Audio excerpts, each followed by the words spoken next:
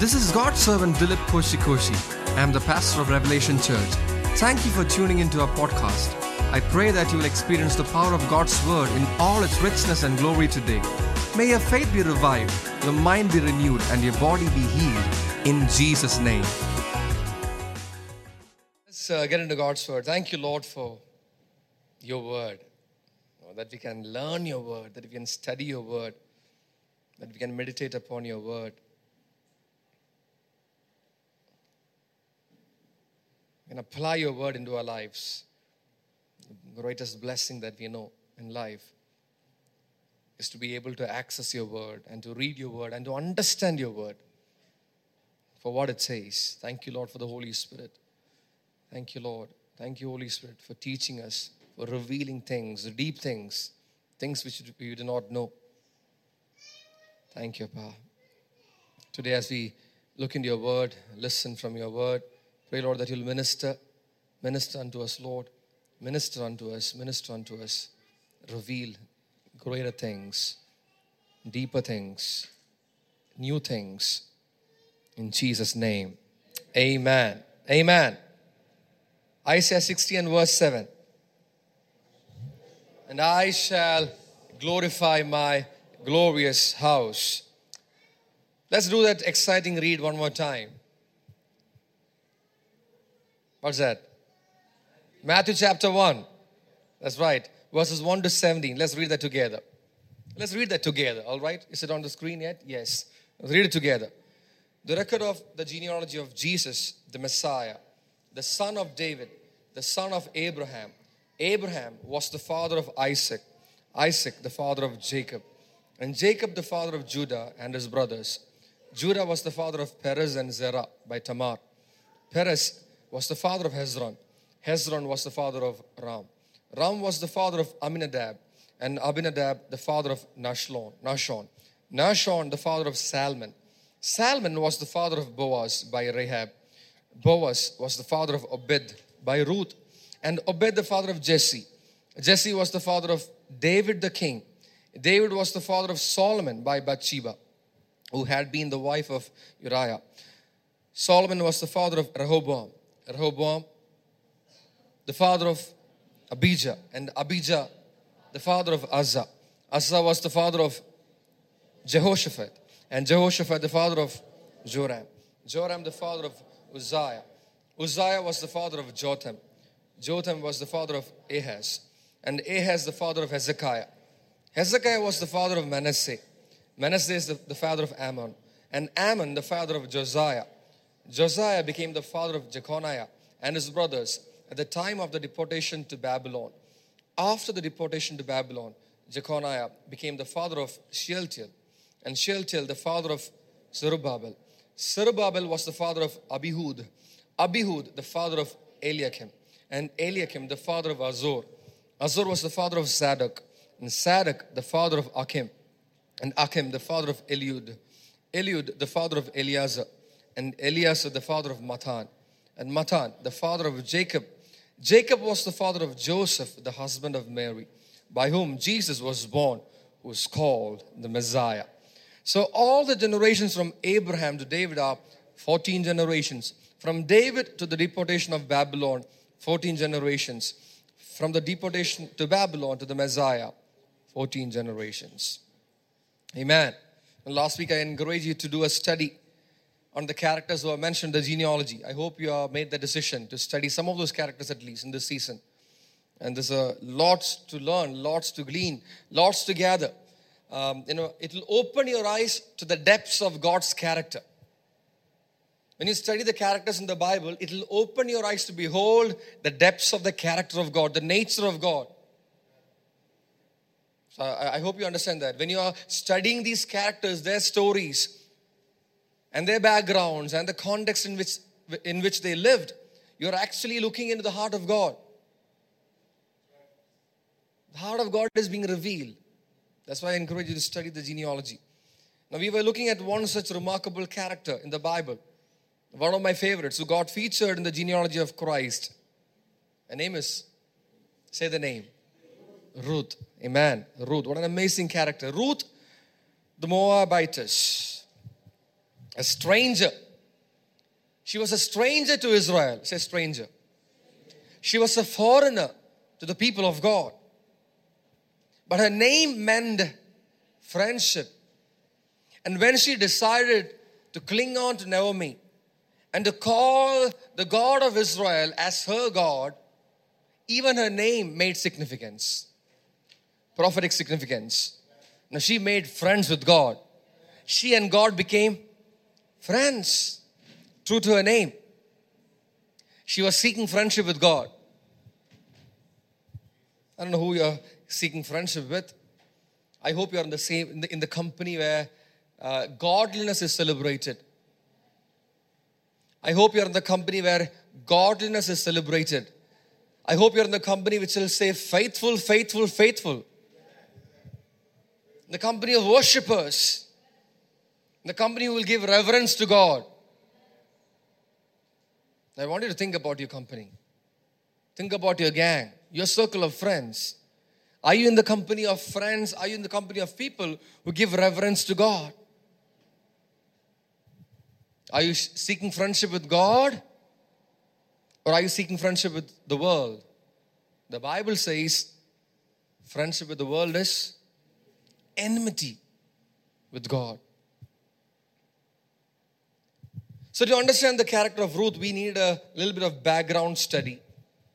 And to understand any character for that matter, I encourage you to do a contextual study of the character for deeper understanding.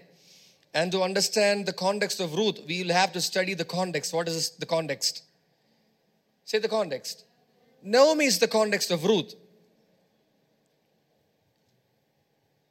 Naomi is the context of Ruth. Naomi is the reason, or Naomi is the door through which Ruth entered into the genealogy of Christ.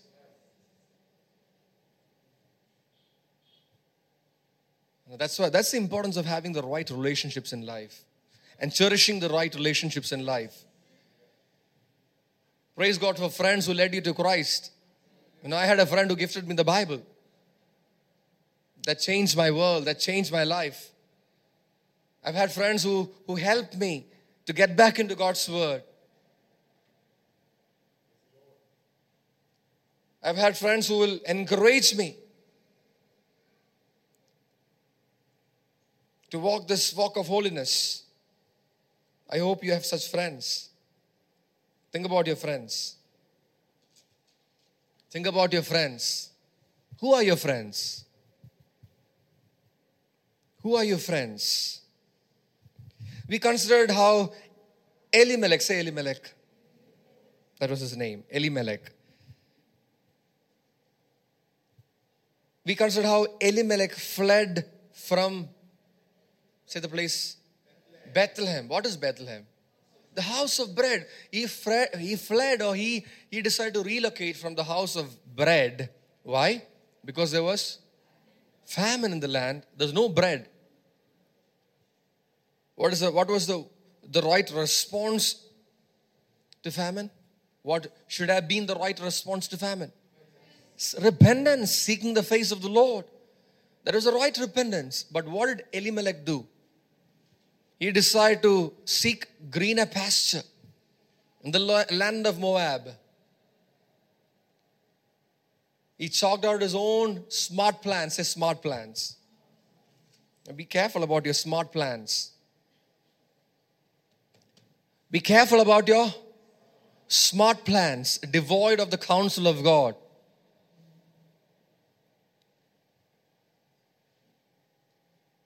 Be careful about your smart plans without consulting the Holy Spirit, without the approval of the Holy Spirit, without the attestation of the Holy Spirit. So Elimelech had his own plans. He decided to relocate. Say relocate. From the famine-hit land of Bethlehem to the greener pastures of Moab. Say Moab. I would say Moab was to Elimelech the land of opportunities. The land of opportunities. Young man with his wife and 2 sons. They decided to go out with whatever they had, Full, the Bible says. They went out full. From the famine hit land. Why did Bethlehem come under famine? Because of their sins, because of rebellion and stubbornness. The people ought to have repented quickly. Remember another person who chose a land, a piece of land, by depending on his eyes. That's right, Lot. Lot was given the choice by Abraham. You choose. Which direction you take, I'll take the opposite direction. You first. Go first. And Lot looked around and saw the plains of Jordan. The land of Sodom and Gomorrah, to be exact. The plains of Jordan. It looked to him well-watered. Say well-watered. There will be many lands which will look well-watered in your eyes. The well-watered terrain of the plains of Jordan. The land of Sodom and Gomorrah.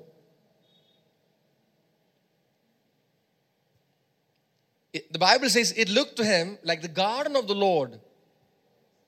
That's what the Bible says about Sodom and Gomorrah. It looked to him like the garden of the Lord. Well watered. You know what happened in that place? You know what happened in that place?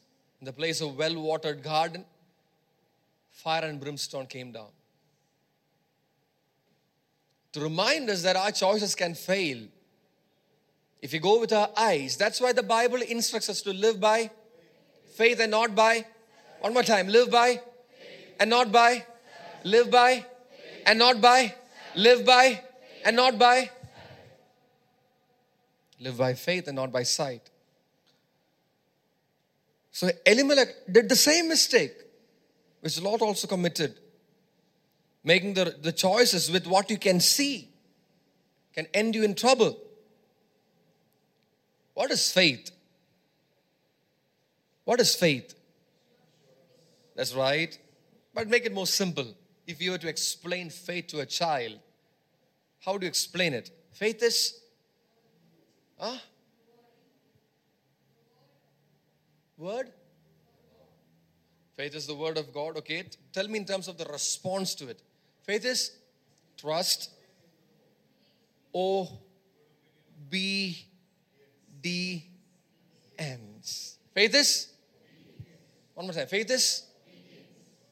We have a lot of explanations for faith. We say faith is the assurance of the things hoped for and the conviction of things not seen. Yes, exactly. But in simple terms, what is faith? Obedience. Abraham obeyed God. He obeyed God. He believed in God. Same thing. He obeyed God.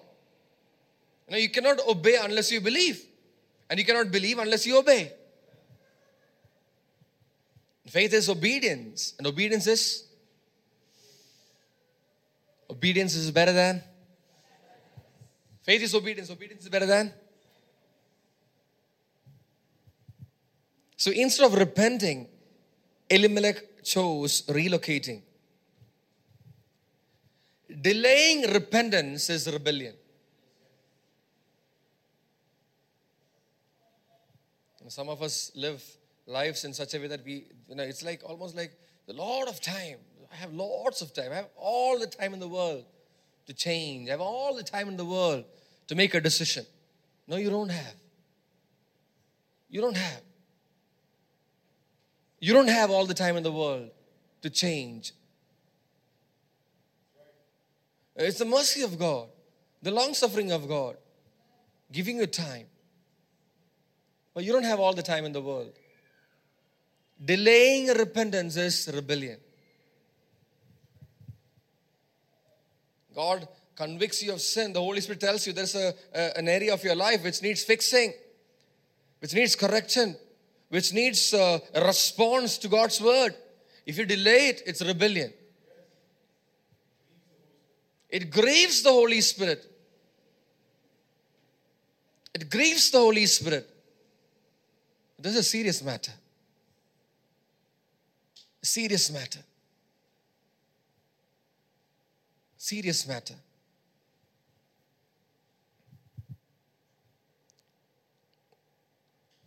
Told you repentance is the secret of overflow. Repentance is the secret of overflow and prosperity. You want to thrive? Repent. You want to flourish in life? Repent. Be quick to repent. You'll do well in life. You will do well in life if you repent. Repent. Repent. Rebellion leads you down the path of destruction. So Elimelech and his family relocated. The location changed, but the problems only got worse. The solution to the problems that you are encountering in life is never to move away from God. The solution to the problems that you face in life is never, say never, it's never to move away from God. It's never to move away from His people.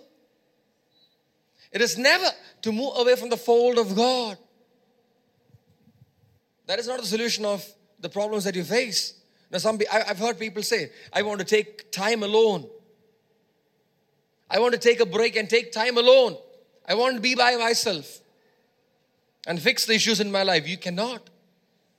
The solution to your problems is not found in isolation. No.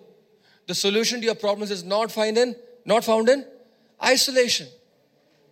Not in running away. Not in relocating.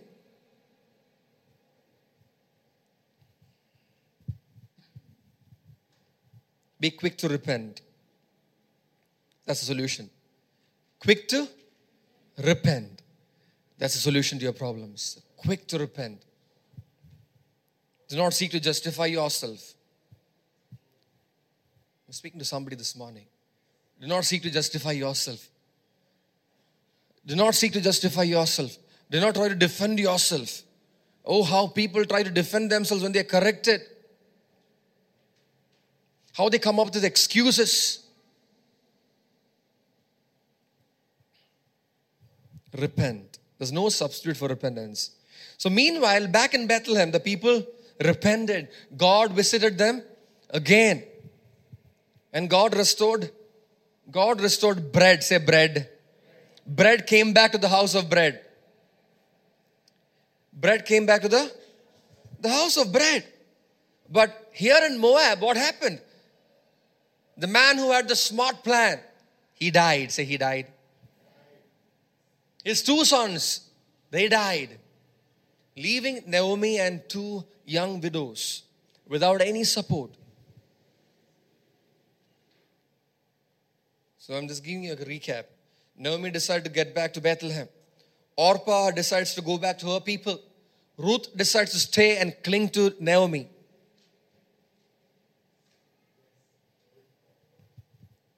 The decision that changed her life forever. One decision can change your life forever. One right decision can change your life. One right decision. She was given the choice. Like how Lot was given the choice by Abraham. Naomi gave the choice to Orpah and to Ruth alike. Think about Ruth. Think about her response. Think about the choice that she made. What was the choice that she made? What was Ruth's choice? Explain it to me. What was Ruth's choice? Then tell me, what was Ruth's choice? The way you understand, when you read the scripture, what do you understand? What was her choice? In plain, simple language. She decided to stay with Naomi, right? And with her God, that's right. But who's Naomi? Who's Naomi? Describe Naomi to me now. She's a poor, say widow, without any support, without any help. Was that a lucrative choice to make for Ruth? Was that an attractive choice to make, a decision to make? Look at Naomi and see, she's old, doesn't have any more sons. She's helpless, without support, without aid. It's not lucrative. It's not attractive. The only thing attractive about Naomi was that she was broken and repentant. And she knew a God who is a living God. The only thing that was attractive about Naomi was that she knew a God who will forgive, who is merciful, who will gather, who will restore.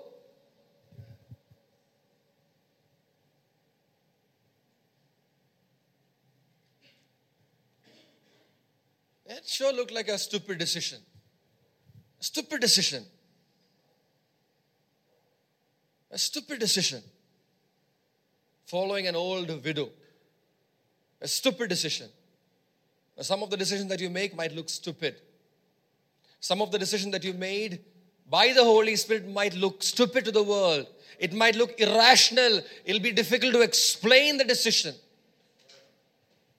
There's nothing lucrative about it, nothing attractive about it. Does not make any sense. Money cannot justify it. There's no reward in that. There's no reward in that.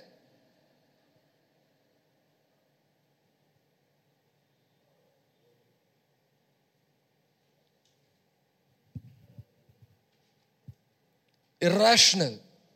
But if your decision honors God, you can be at peace.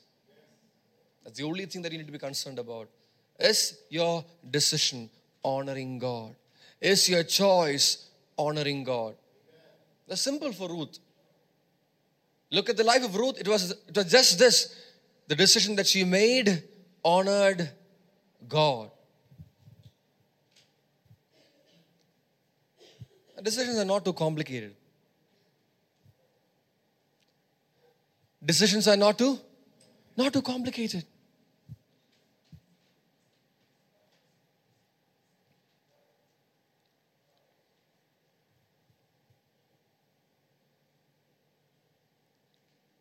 Just apply this logic. Does that decision honor God? Does that decision honor the Holy Spirit? Or does it grieve the Holy Spirit?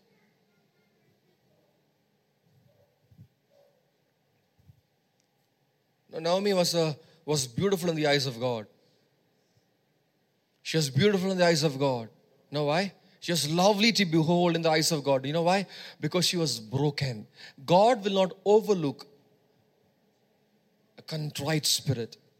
He will not despise a broken heart. And God was beholding the beauty of this character. God was beholding the beauty of this character. She said, I'm not beautiful. Don't call me Naomi. I'm not pleasant to look at. I'm bitter. Call me Mara. I'm bitter. I've been struck by God because of rebellion. But to God, there is repentance. She was lovely to behold. She was blessed. That's right. Blessed are the poor. Say poor in spirit. A poor in spirit. She was poor in spirit. She went out full, but she came back empty. She came back poor. Not just in material things, but also in the spirit. She acknowledged, I've been struck by God. Blessed are those who mourn. That's right. Blessed are those who mourn. Now, what are we? See, look at this. I hope you're able to connect. I hope you're able to understand what the Lord is trying to tell you this morning. Now, whatever we are studying for the Bible study, the Lord is repeating. The Lord is showing from the scripture how it applies. Blessed are the poor in spirit. We can see Naomi, somebody who's poor in spirit. Blessed are those who mourn. We can see that in Naomi. Mourning, grieving for her sin, grieving about her wrong choices. Those who are meek, that's right. About to inherit the earth. That's right. Ruth will flourish. Now you are meek, your family will flourish. If you are meek, if you are poor in the spirit, your friends will flourish.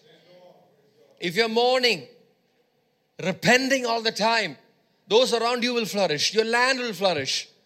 The house of bread became the house of bread. Why? Because the people repented. There was mourning in the land.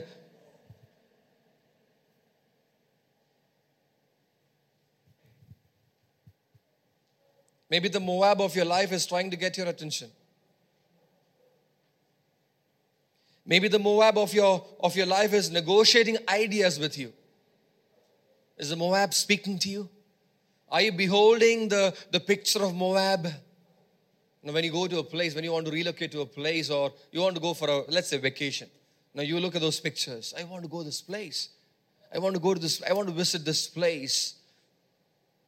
This tourist spot. And like that, some of you are beholding the Moab of your life, which is distracting you from the house of bread. Moab will always distract you from the house of bread. Moab will always take you out of Bethlehem. Maybe Moab is suggesting plans to you. Now, Moab can look like a great business opportunity, but it will do no good to you. Like Sodom and Gomorrah, it looked well watered. It was a good place to start agriculture. Lot would have thought about having farms.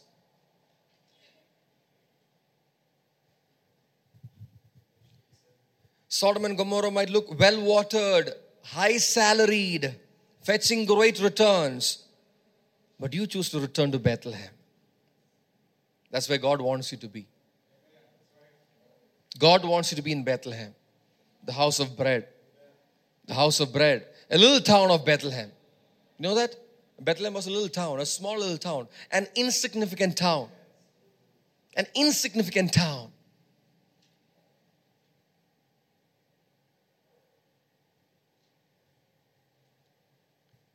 Now, what brings significance to a place? The presence of God. You know what brings significance to your life? You know what brings significance to your life? You know what brings significance to your life? Not your skill, not your fame, not your followers, not your good name. It's the presence of God. It's the presence of God. The presence of God alone. Now, you can try different things, but I want to tell you one more time. What brings significance to your life is the presence of God. It's the presence of God. You cherish the presence of God, you'll do well. You despise the presence of God. Ouch. I don't want to explain that. Now, you serve Christ. Bethlehem is about serving Christ. Returning to Bethlehem is about serving Christ. God wanted somebody to be the mother of Jesse.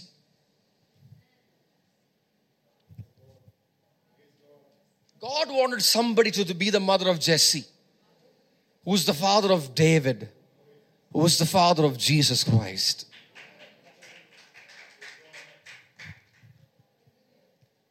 Orpah thought it was good for her to be back in Moab.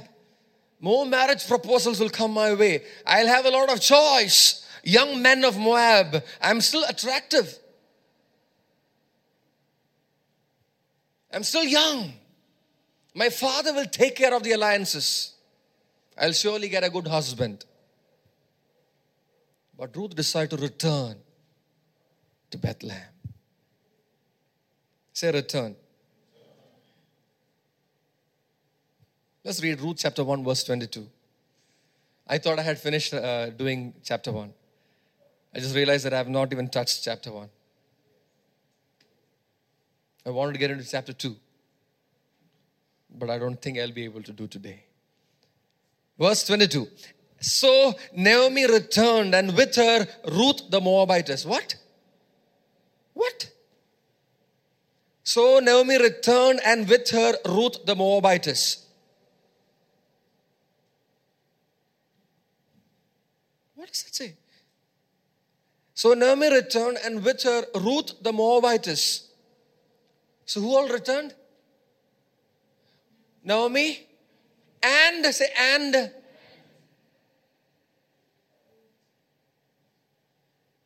The Bible does not say that Naomi returned, but the Bible says Naomi returned with her Ruth the Moabitess. So Ruth also returned with Naomi.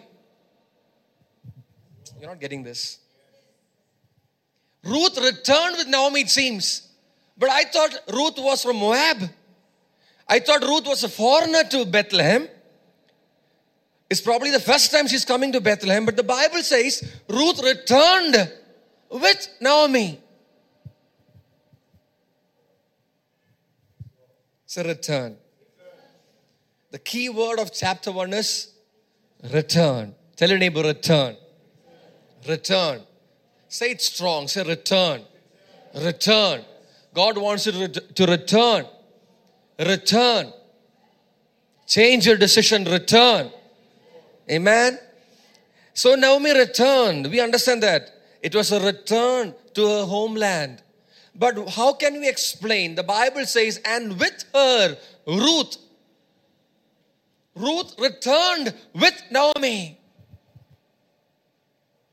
So Ruth, following the footsteps of a repentant Naomi, is considered by the Bible as returning to the Lord.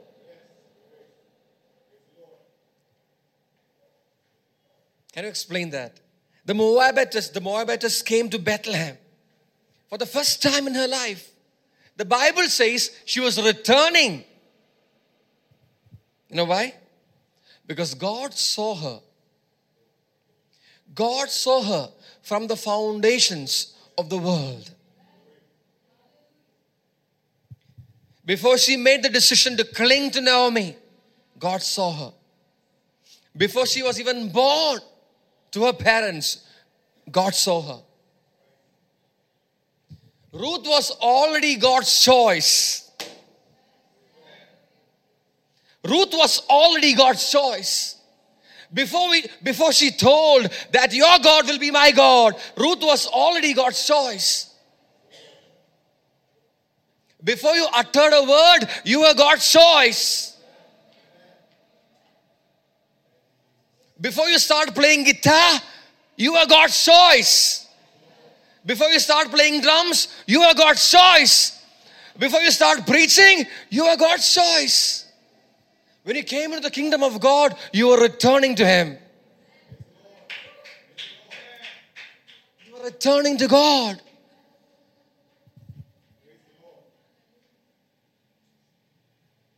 Somebody explain this to me.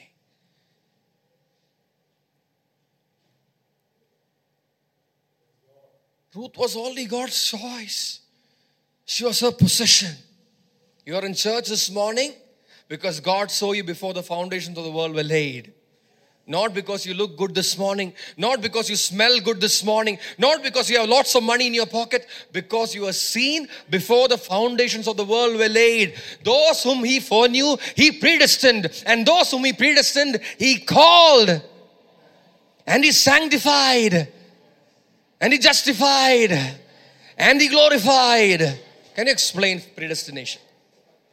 Explain to me. I challenge you. Nobody in this house can explain predestination. It defies human logic. Election by grace defies human logic. It's not your smartness, Paul. It's not your smartness. It's not your linguistic abilities. It's not your tall stature.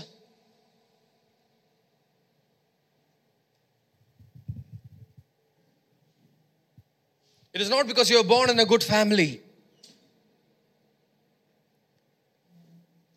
God saw you.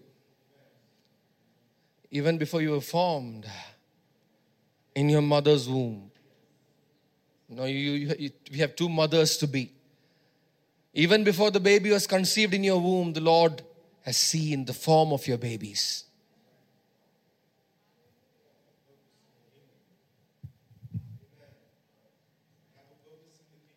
That's right. God made you. He made you with a purpose in the kingdom of God. Now, how can you live? Now, that's why I said, leave everything aside. You serve Christ. And if you decide to serve Christ on a minimal level, be a bond servant. Some of you are not getting this. Okay, what is that? Go figure it out yourself. Serve Christ. My advice to you is at a minimal level, be a bond servant. That's how much you owe to God.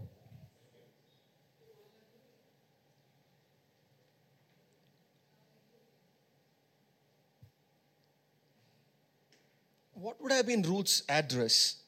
Ruth the widow, the young widow. I'm sure that she would have been the talk of the town. Young widows would be the talk of the town. For sure, she was a pretty woman, no doubt about it. But she was widowed, in need of sustenance. Her address would have been terrible. Back in the land of opportunities. Praise God. God saw a feeble frame. God saw our inability to make decisions. He stepped into the scene. He wooed you. He made sure that you heard the gospel. Maybe once, maybe twice, maybe thrice. I don't know how many times we heard the gospel.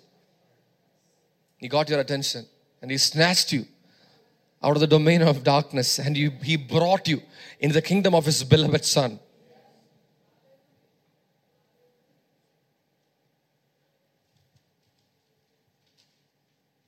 Now you can meet Ruth in heaven and you can ask her, what made you make that choice? And she will say, I don't know how to explain it. I really don't know how to explain it. Because no consultant told me about it. Nobody advised me to do it. I just knew in my heart this was the right thing to do. And when you followed Christ, you just knew in your heart it was the right thing to do. The gospel sounded right in your ear. Praise God for that. And you responded.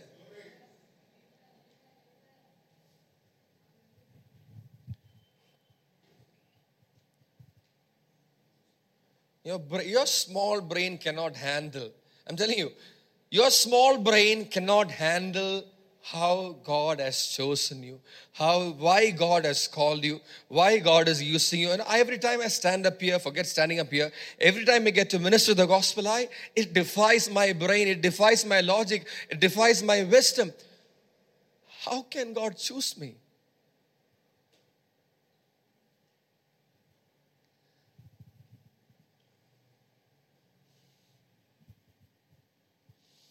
Your entry into the kingdom was no accident. Your hearing the gospel was no accident. Today I said Basil got baptized. You getting baptized was no accident. Don't think it was because somebody forced you to get baptized. But your decision to get baptized was for real. Planned by heaven. Angels rejoiced that day when you entered the waters of baptism. You went down the waters of baptism. And you came out of it. You serving the church is not a coincidence. You think, it was just happenstance. It just happened. I just happened to be in the company of some people who wanted some help. No, you serving the Lord is no coincidence. It is the call of God. The call of God. The call of God.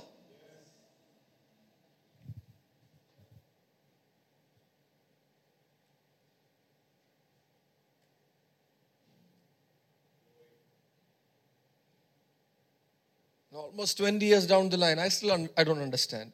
20 years down the line, almost 20 years, I still don't understand. Why me? How? How did it happen? I cannot explain it. It was not logic. It was not sense.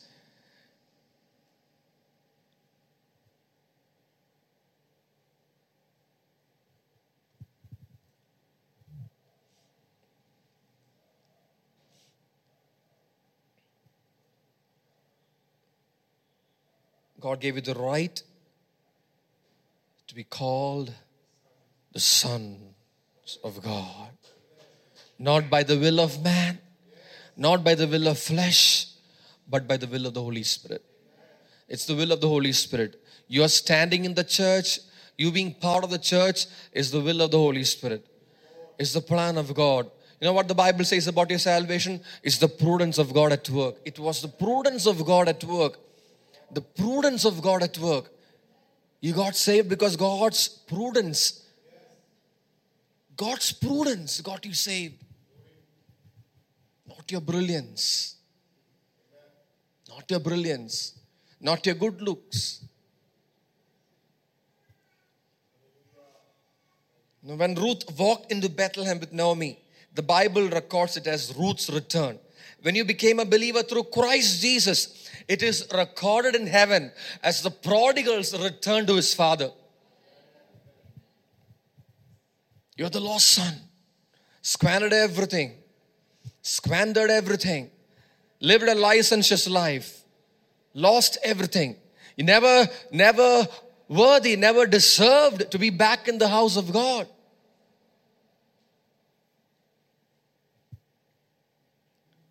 But with open arms, he stood.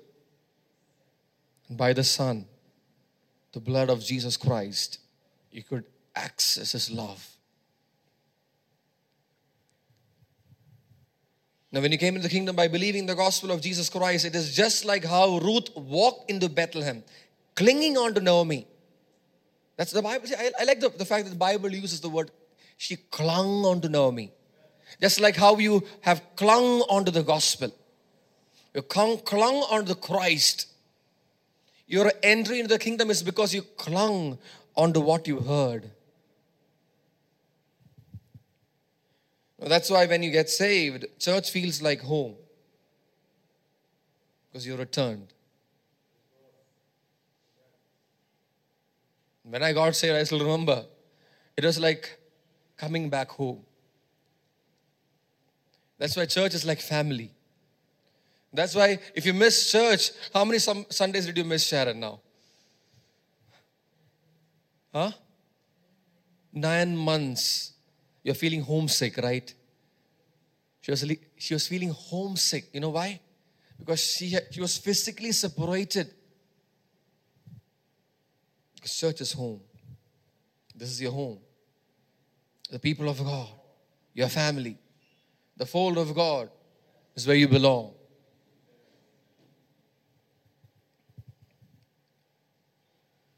As believers, we thrive and flourish by staying connected and submitted to the church. You thrive by staying connected and submitted to the church.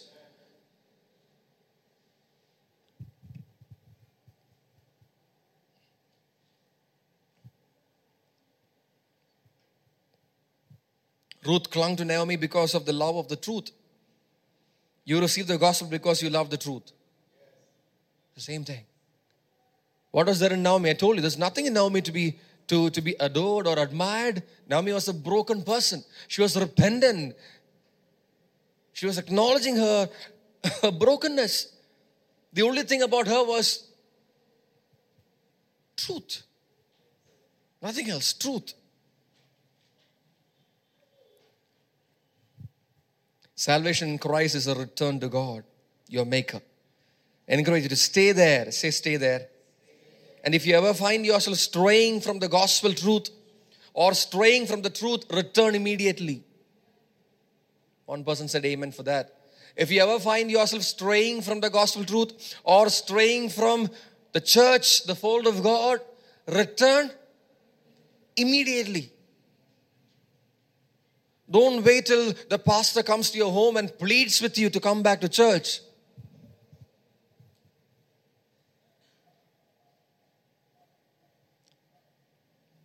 Return immediately. Do not wait for another day to return back to God. You feel that you're straying away from God. You feel that you're straying away from the fold of God. Return immediately. Right response, return immediately. Repent, return immediately. And they came to Bethlehem at the beginning of the barley harvest. So their return was timed by God.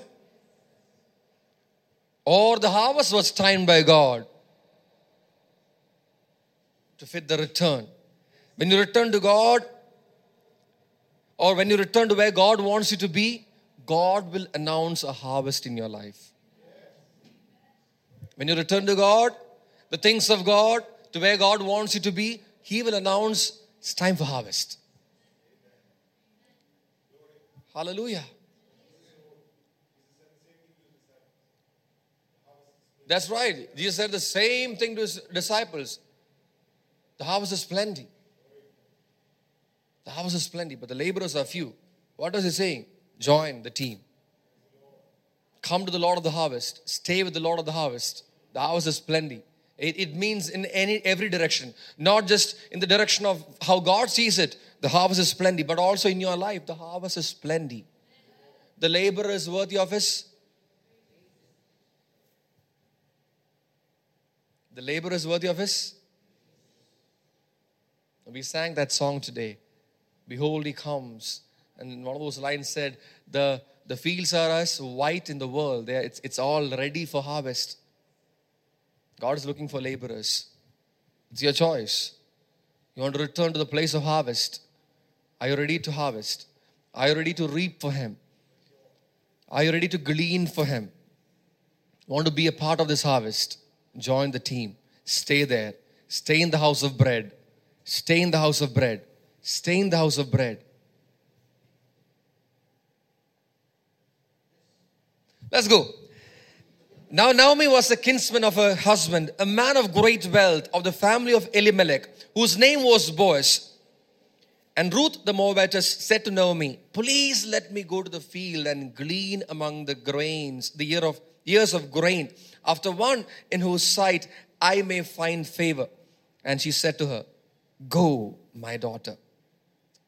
Now look at this. Chapter 1 was very eventful. We read about the famine, lack of bread. We read about the relocation to Moab. We read about multiple tragedies. We read about the decision to come back. We read about brokenness. We read about return. That's what chapter 1 said, right? Are you all here? That's what chapter 1 said. And end of chapter 2. Chapter 2 starts by introducing Boaz, the Redeemer. You return, you get introduced to the Redeemer and to what He can do. Man, you return to the fold of God, you will see what the Redeemer can do in your life. Man, the problem is, we are hesitant to return to where God wants us to return. And we are not seeing any redemption in our lives. We are not seeing any growth, any progress. You know why? Because you are far from the Redeemer. The Redeemer will step in only when you have returned. Naomi and Ruth had to return to Bethlehem. Chapter 2 starts by saying, and Naomi had a distant relative by the name Boaz. You know who is Boaz? Boaz is the Redeemer. The one who's about to redeem Naomi and Ruth. A type of Christ.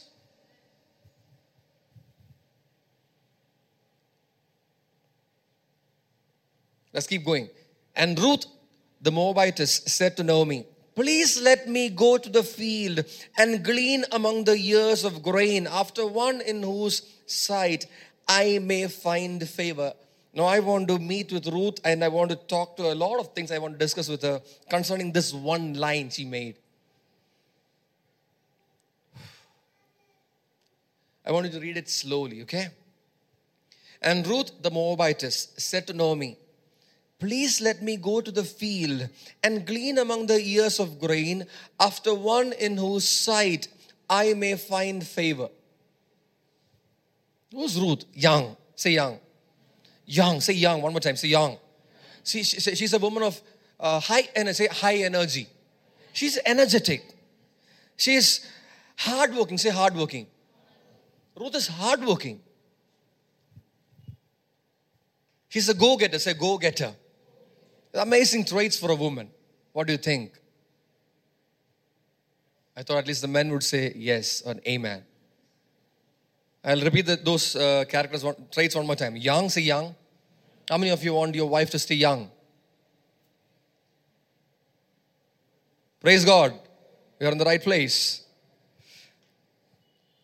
Say energetic.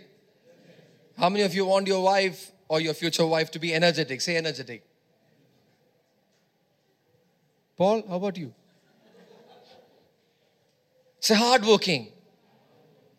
You better have a hardworking wife.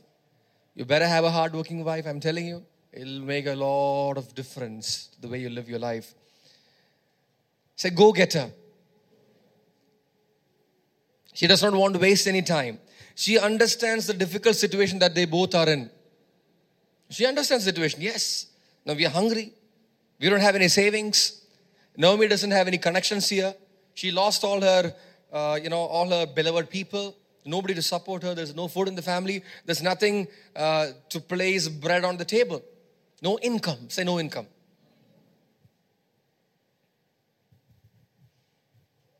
Now in the natural, she would take some time to get accustomed to this new land. Bethlehem is a new land for her. Correct? For any woman, it'll take a little time to get used to the land before saying something like this. But look at Ruth. She wastes no time. And she tells Naomi, please let me go to the field and glean among the ears of the grain, after one in whose sight I might find favor. She's already connected to the land. She's already made the spiritual connection. Say spiritual connection. Connect with wherever you are spiritually. Connect with wherever you are spiritually. And she is not waiting for somebody to introduce her to some place. She didn't ask Naomi, can you go around distributing my resume? I'm good in reaping. I'm good in gleaning. She didn't ask any of those things. She said, please let me go. Can I go and glean among the grains, the ears of grains?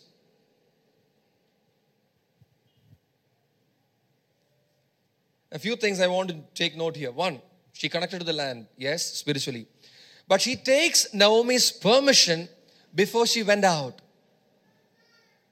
Oh, you didn't see that coming. You didn't see that coming. Ruth took the permission of Naomi. Both are hungry. Say both are hungry. So when you're hungry, sometimes you do things which are outside of logic, outside of the norm, outside of the principle. Because you're hungry. Your hunger justifies your... that's what we think. That our hunger can justify our actions. But look at Ruth. She asked... Say permission. Say permission. All the little children say permission. Say permission one more time, Dammy. Chrissy, say permission. Listen to me, okay, Chrissy? Say permission. Say loudly, permission. Say permission. Permission.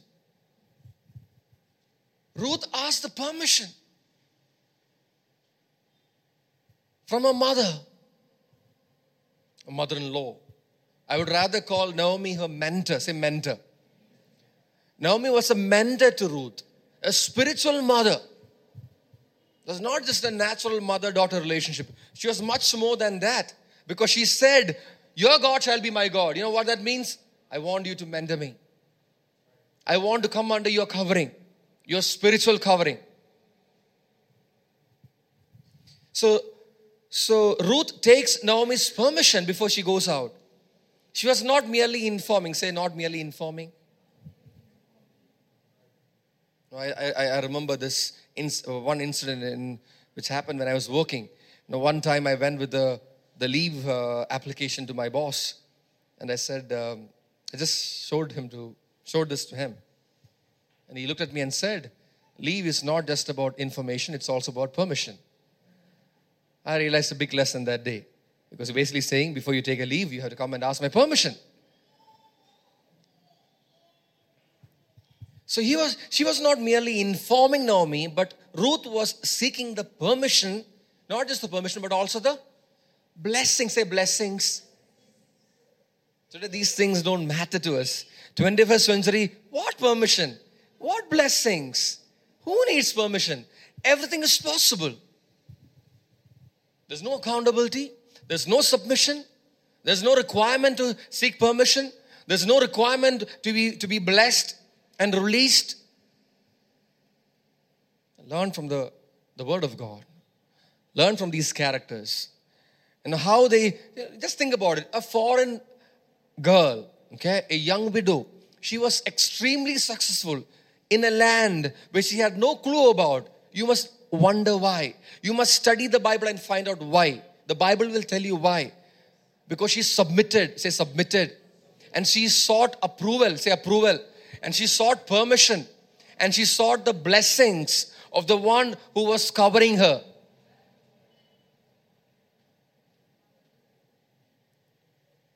Today, Sunday morning, is when the pastor will know whether you are in church or not. It is not the way I grew up. Doesn't matter. Pastor will have to call that son and find out, okay, why I didn't see you in church today? Oh, is it? Yeah, today was Sunday. I forgot to mention that I will not be coming to church. Don't be like that. I'm applying this to a church dynamics, but it applies to everything that you do in life. Now, where you are covered, where you are expected to be submitted to, stay submitted. You might be big, your waist size might be 36, you might be tall, 6 foot 2 inches, doesn't matter. Where you need to be submitted, be submitted.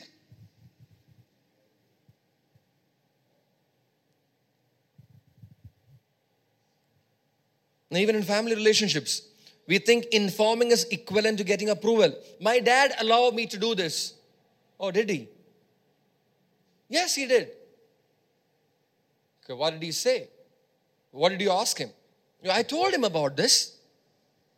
And what did he say? He didn't say anything. So, yeah, that means he's approved it. Really? Silence is not? Silence is not? Say it loud. One more time. Silence is not?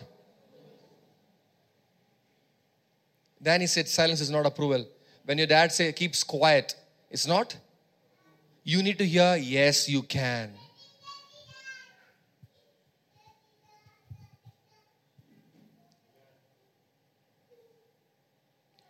Now, when you take silence as approval, you know what that is? That's called manipulation.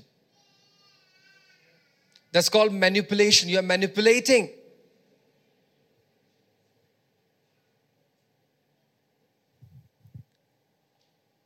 Now, after you've decided to do something, what is the point in informing the person in authority over you? That is not seeking approval. That is, say, manipulation.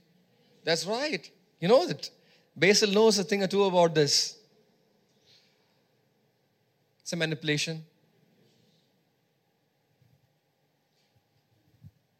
Know your limits. Do not dishonor authority.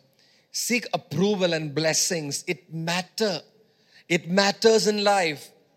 It matters in life. The blessing of your father, your mother, your leader, your pastor, your mentor, your teacher, your big brother.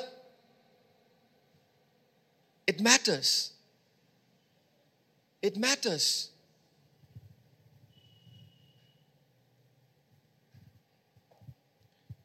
Ruth was not driven by hunger or desperation. She was still submitted.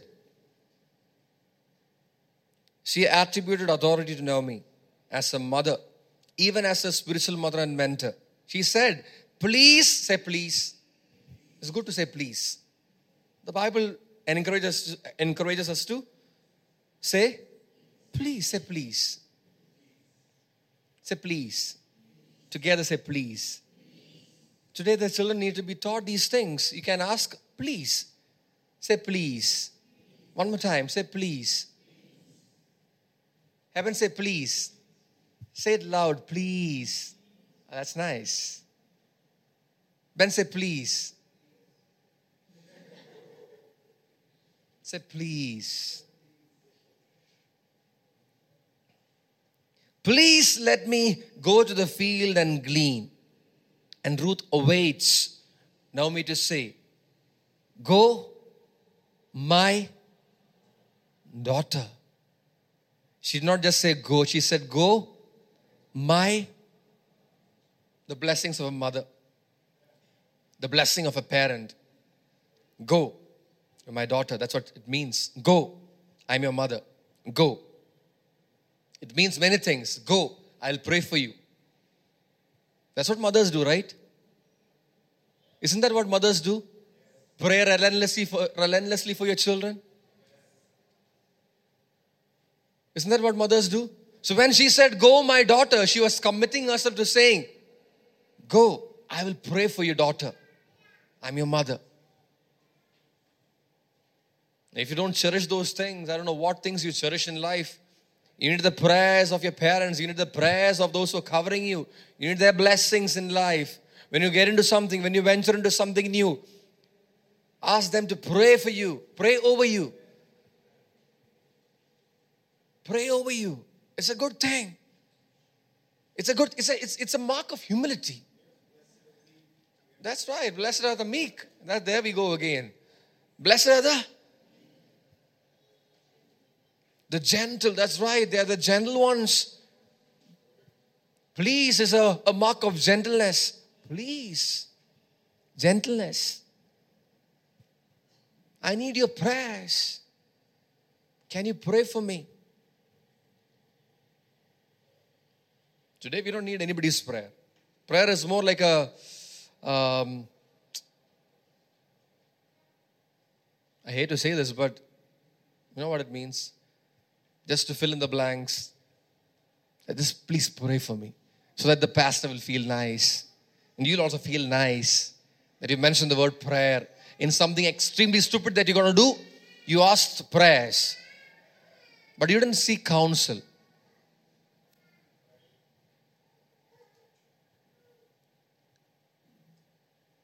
Pastor, പ്രാർത്ഥിക്കണേ. പ്രാർത്ഥിക്കണം. But you don't want to know anything else. വേണ്ട, പ്രാർത്ഥിച്ചാൽ മതി. Just don't say anything. Just pray. So the pastor will have a lot of things to say, I'm sure. Pastor, പ്രാർത്ഥിക്കണേ പാസ്റ്ററെ. ഒന്നും പറയണ്ട പക്ഷേ. Only prayer request. One-way communication. She waited. Ruth waited till Naomi said, go, my daughter. I will pray for you. She did not even ask prayer. She said, she waited for Naomi to say, yeah, go, my daughter. My prayers, my blessings are with you. Go, my daughter. I'll tell you something else about Ruth before I close. First of all, do not overlook spiritual principles in life. Do not, at no cost, overlook spiritual principles in anything that you do in life. Because God works in our lives within the framework of the principles which He has established. He will not defy His principle. He will not breach His principles. So always honor godly order. Godly order. The godly order to everything. The godly discipline to everything. Do not be driven by desperation. Do not be driven by hunger. Do not be driven by need. Say need. Your need will not justify your disobedience. Your hunger will not justify your disobedience. Your rashness will not be justified by any of these things. Initiative is good, but without submission it is rash and worthless.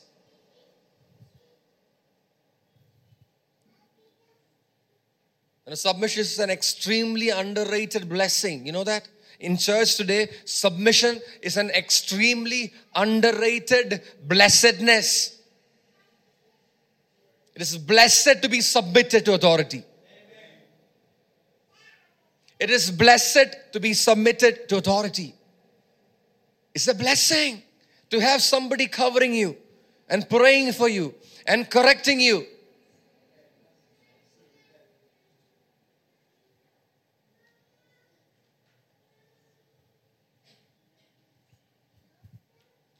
Now feel confident in asking, please let me. You must feel confident when you ask something like that. Please let me. You know what this is? When you say, I am doing this, that is information. That's not seeking permission. That is lack of confidence.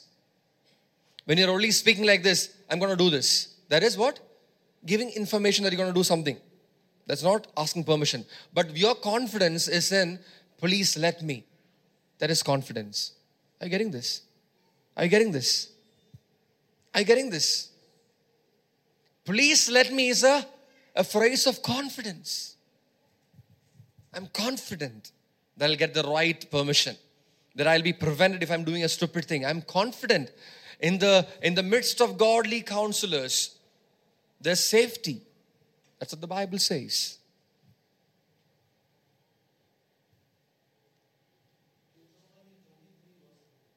Deuteronomy 23 verse 3. Can we have it on the screen? Deuteronomy 23 and verse 3.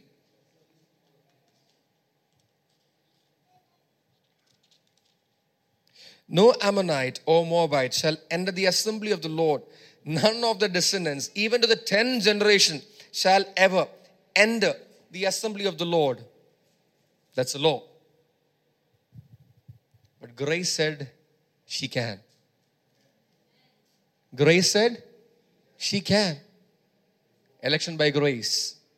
Nobody can refute, nobody can refuse, nobody can change, nobody can overturn.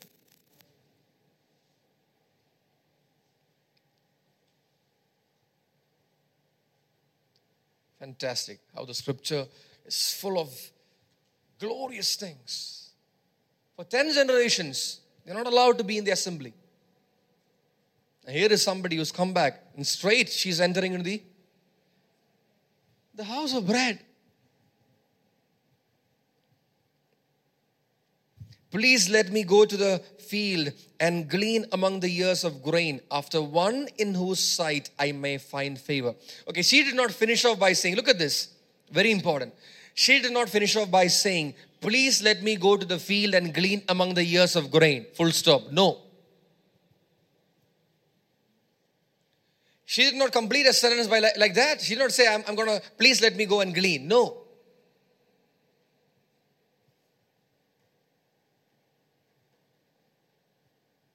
She said, please let me go to the field and glean among the ears of grain after one in whose sight I may find favor. You know what that is?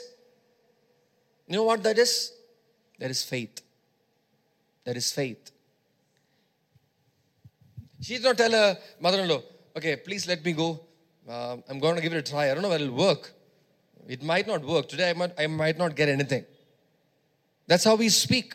When we make decisions, we speak like this. I'm going to try this out, but I don't know whether it will fetch results. You already cancelled favor in your life with the wrong words.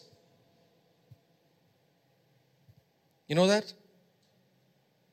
You can speak the wrong thing and cancel out favor. But you can speak the right thing and attract favor. You're not getting this.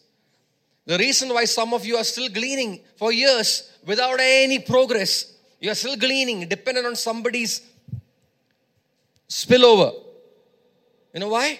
Because you're cancelling out the favor that should have made you the owner of the land in which you gleaned. Not getting this. Or are you thinking, that's right. She spoke in faith. She was submitted. She spoke in faith. I may find favor. I'm going. Please let me go. That I may find favor. She was sure that she will find favor. She was basically telling her mother-in-law, if you let me go, please let me go. If you let me go, I will find favor.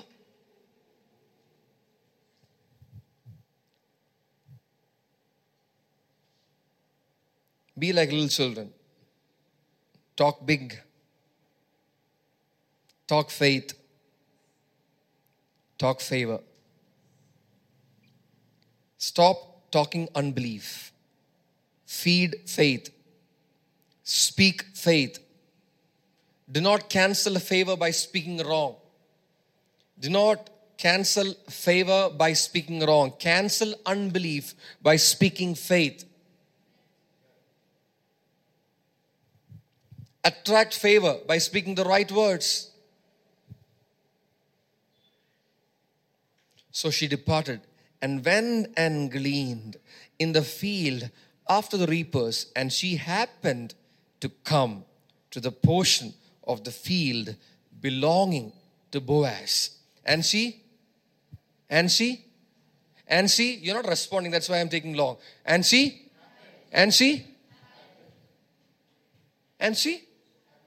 she happened to come. You mean by chance? By chance. She happened to come to the portion of the field which belonged to a person by the name. If you're submitted, if you speak faith, if you seek permission and blessings, your footsteps will lead you to the right place. You will end up in the right field.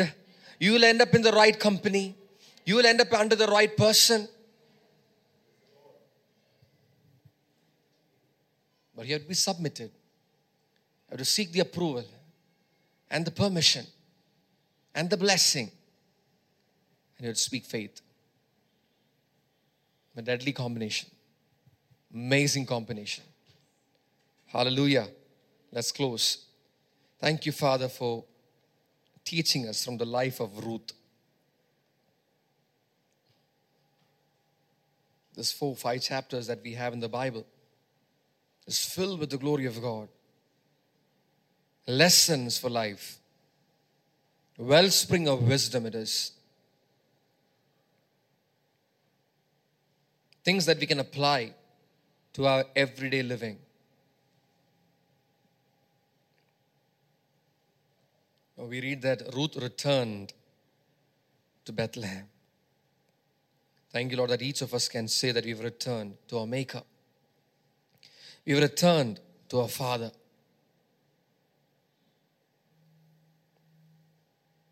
Help us to stay in this place, repentant, never wanting to stray, never wanting to go away, but in this place of favor, unlimited favor, increase and progress. Help us to stay submitted, seeking the blessings and the prayers of godly people. Cause us to speak faith in line with your word. Lord, show us areas that we've cancelled out favor by speaking wrong. Lord, I want you to make this prayer. I want you to make this prayer today.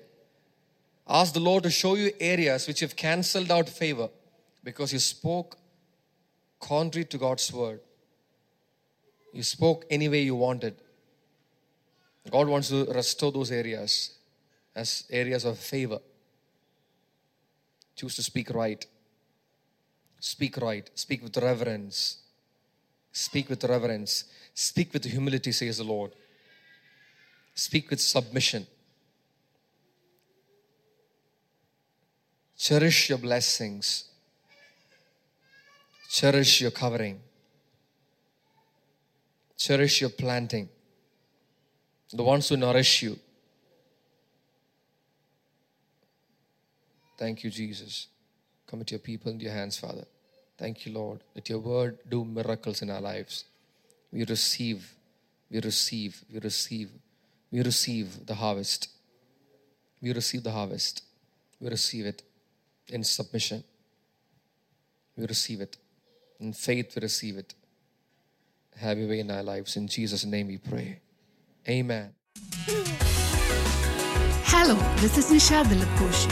I'm sure this podcast has blessed you. Do subscribe to our channel for more messages and follow us on social media to stay connected. May God bless you.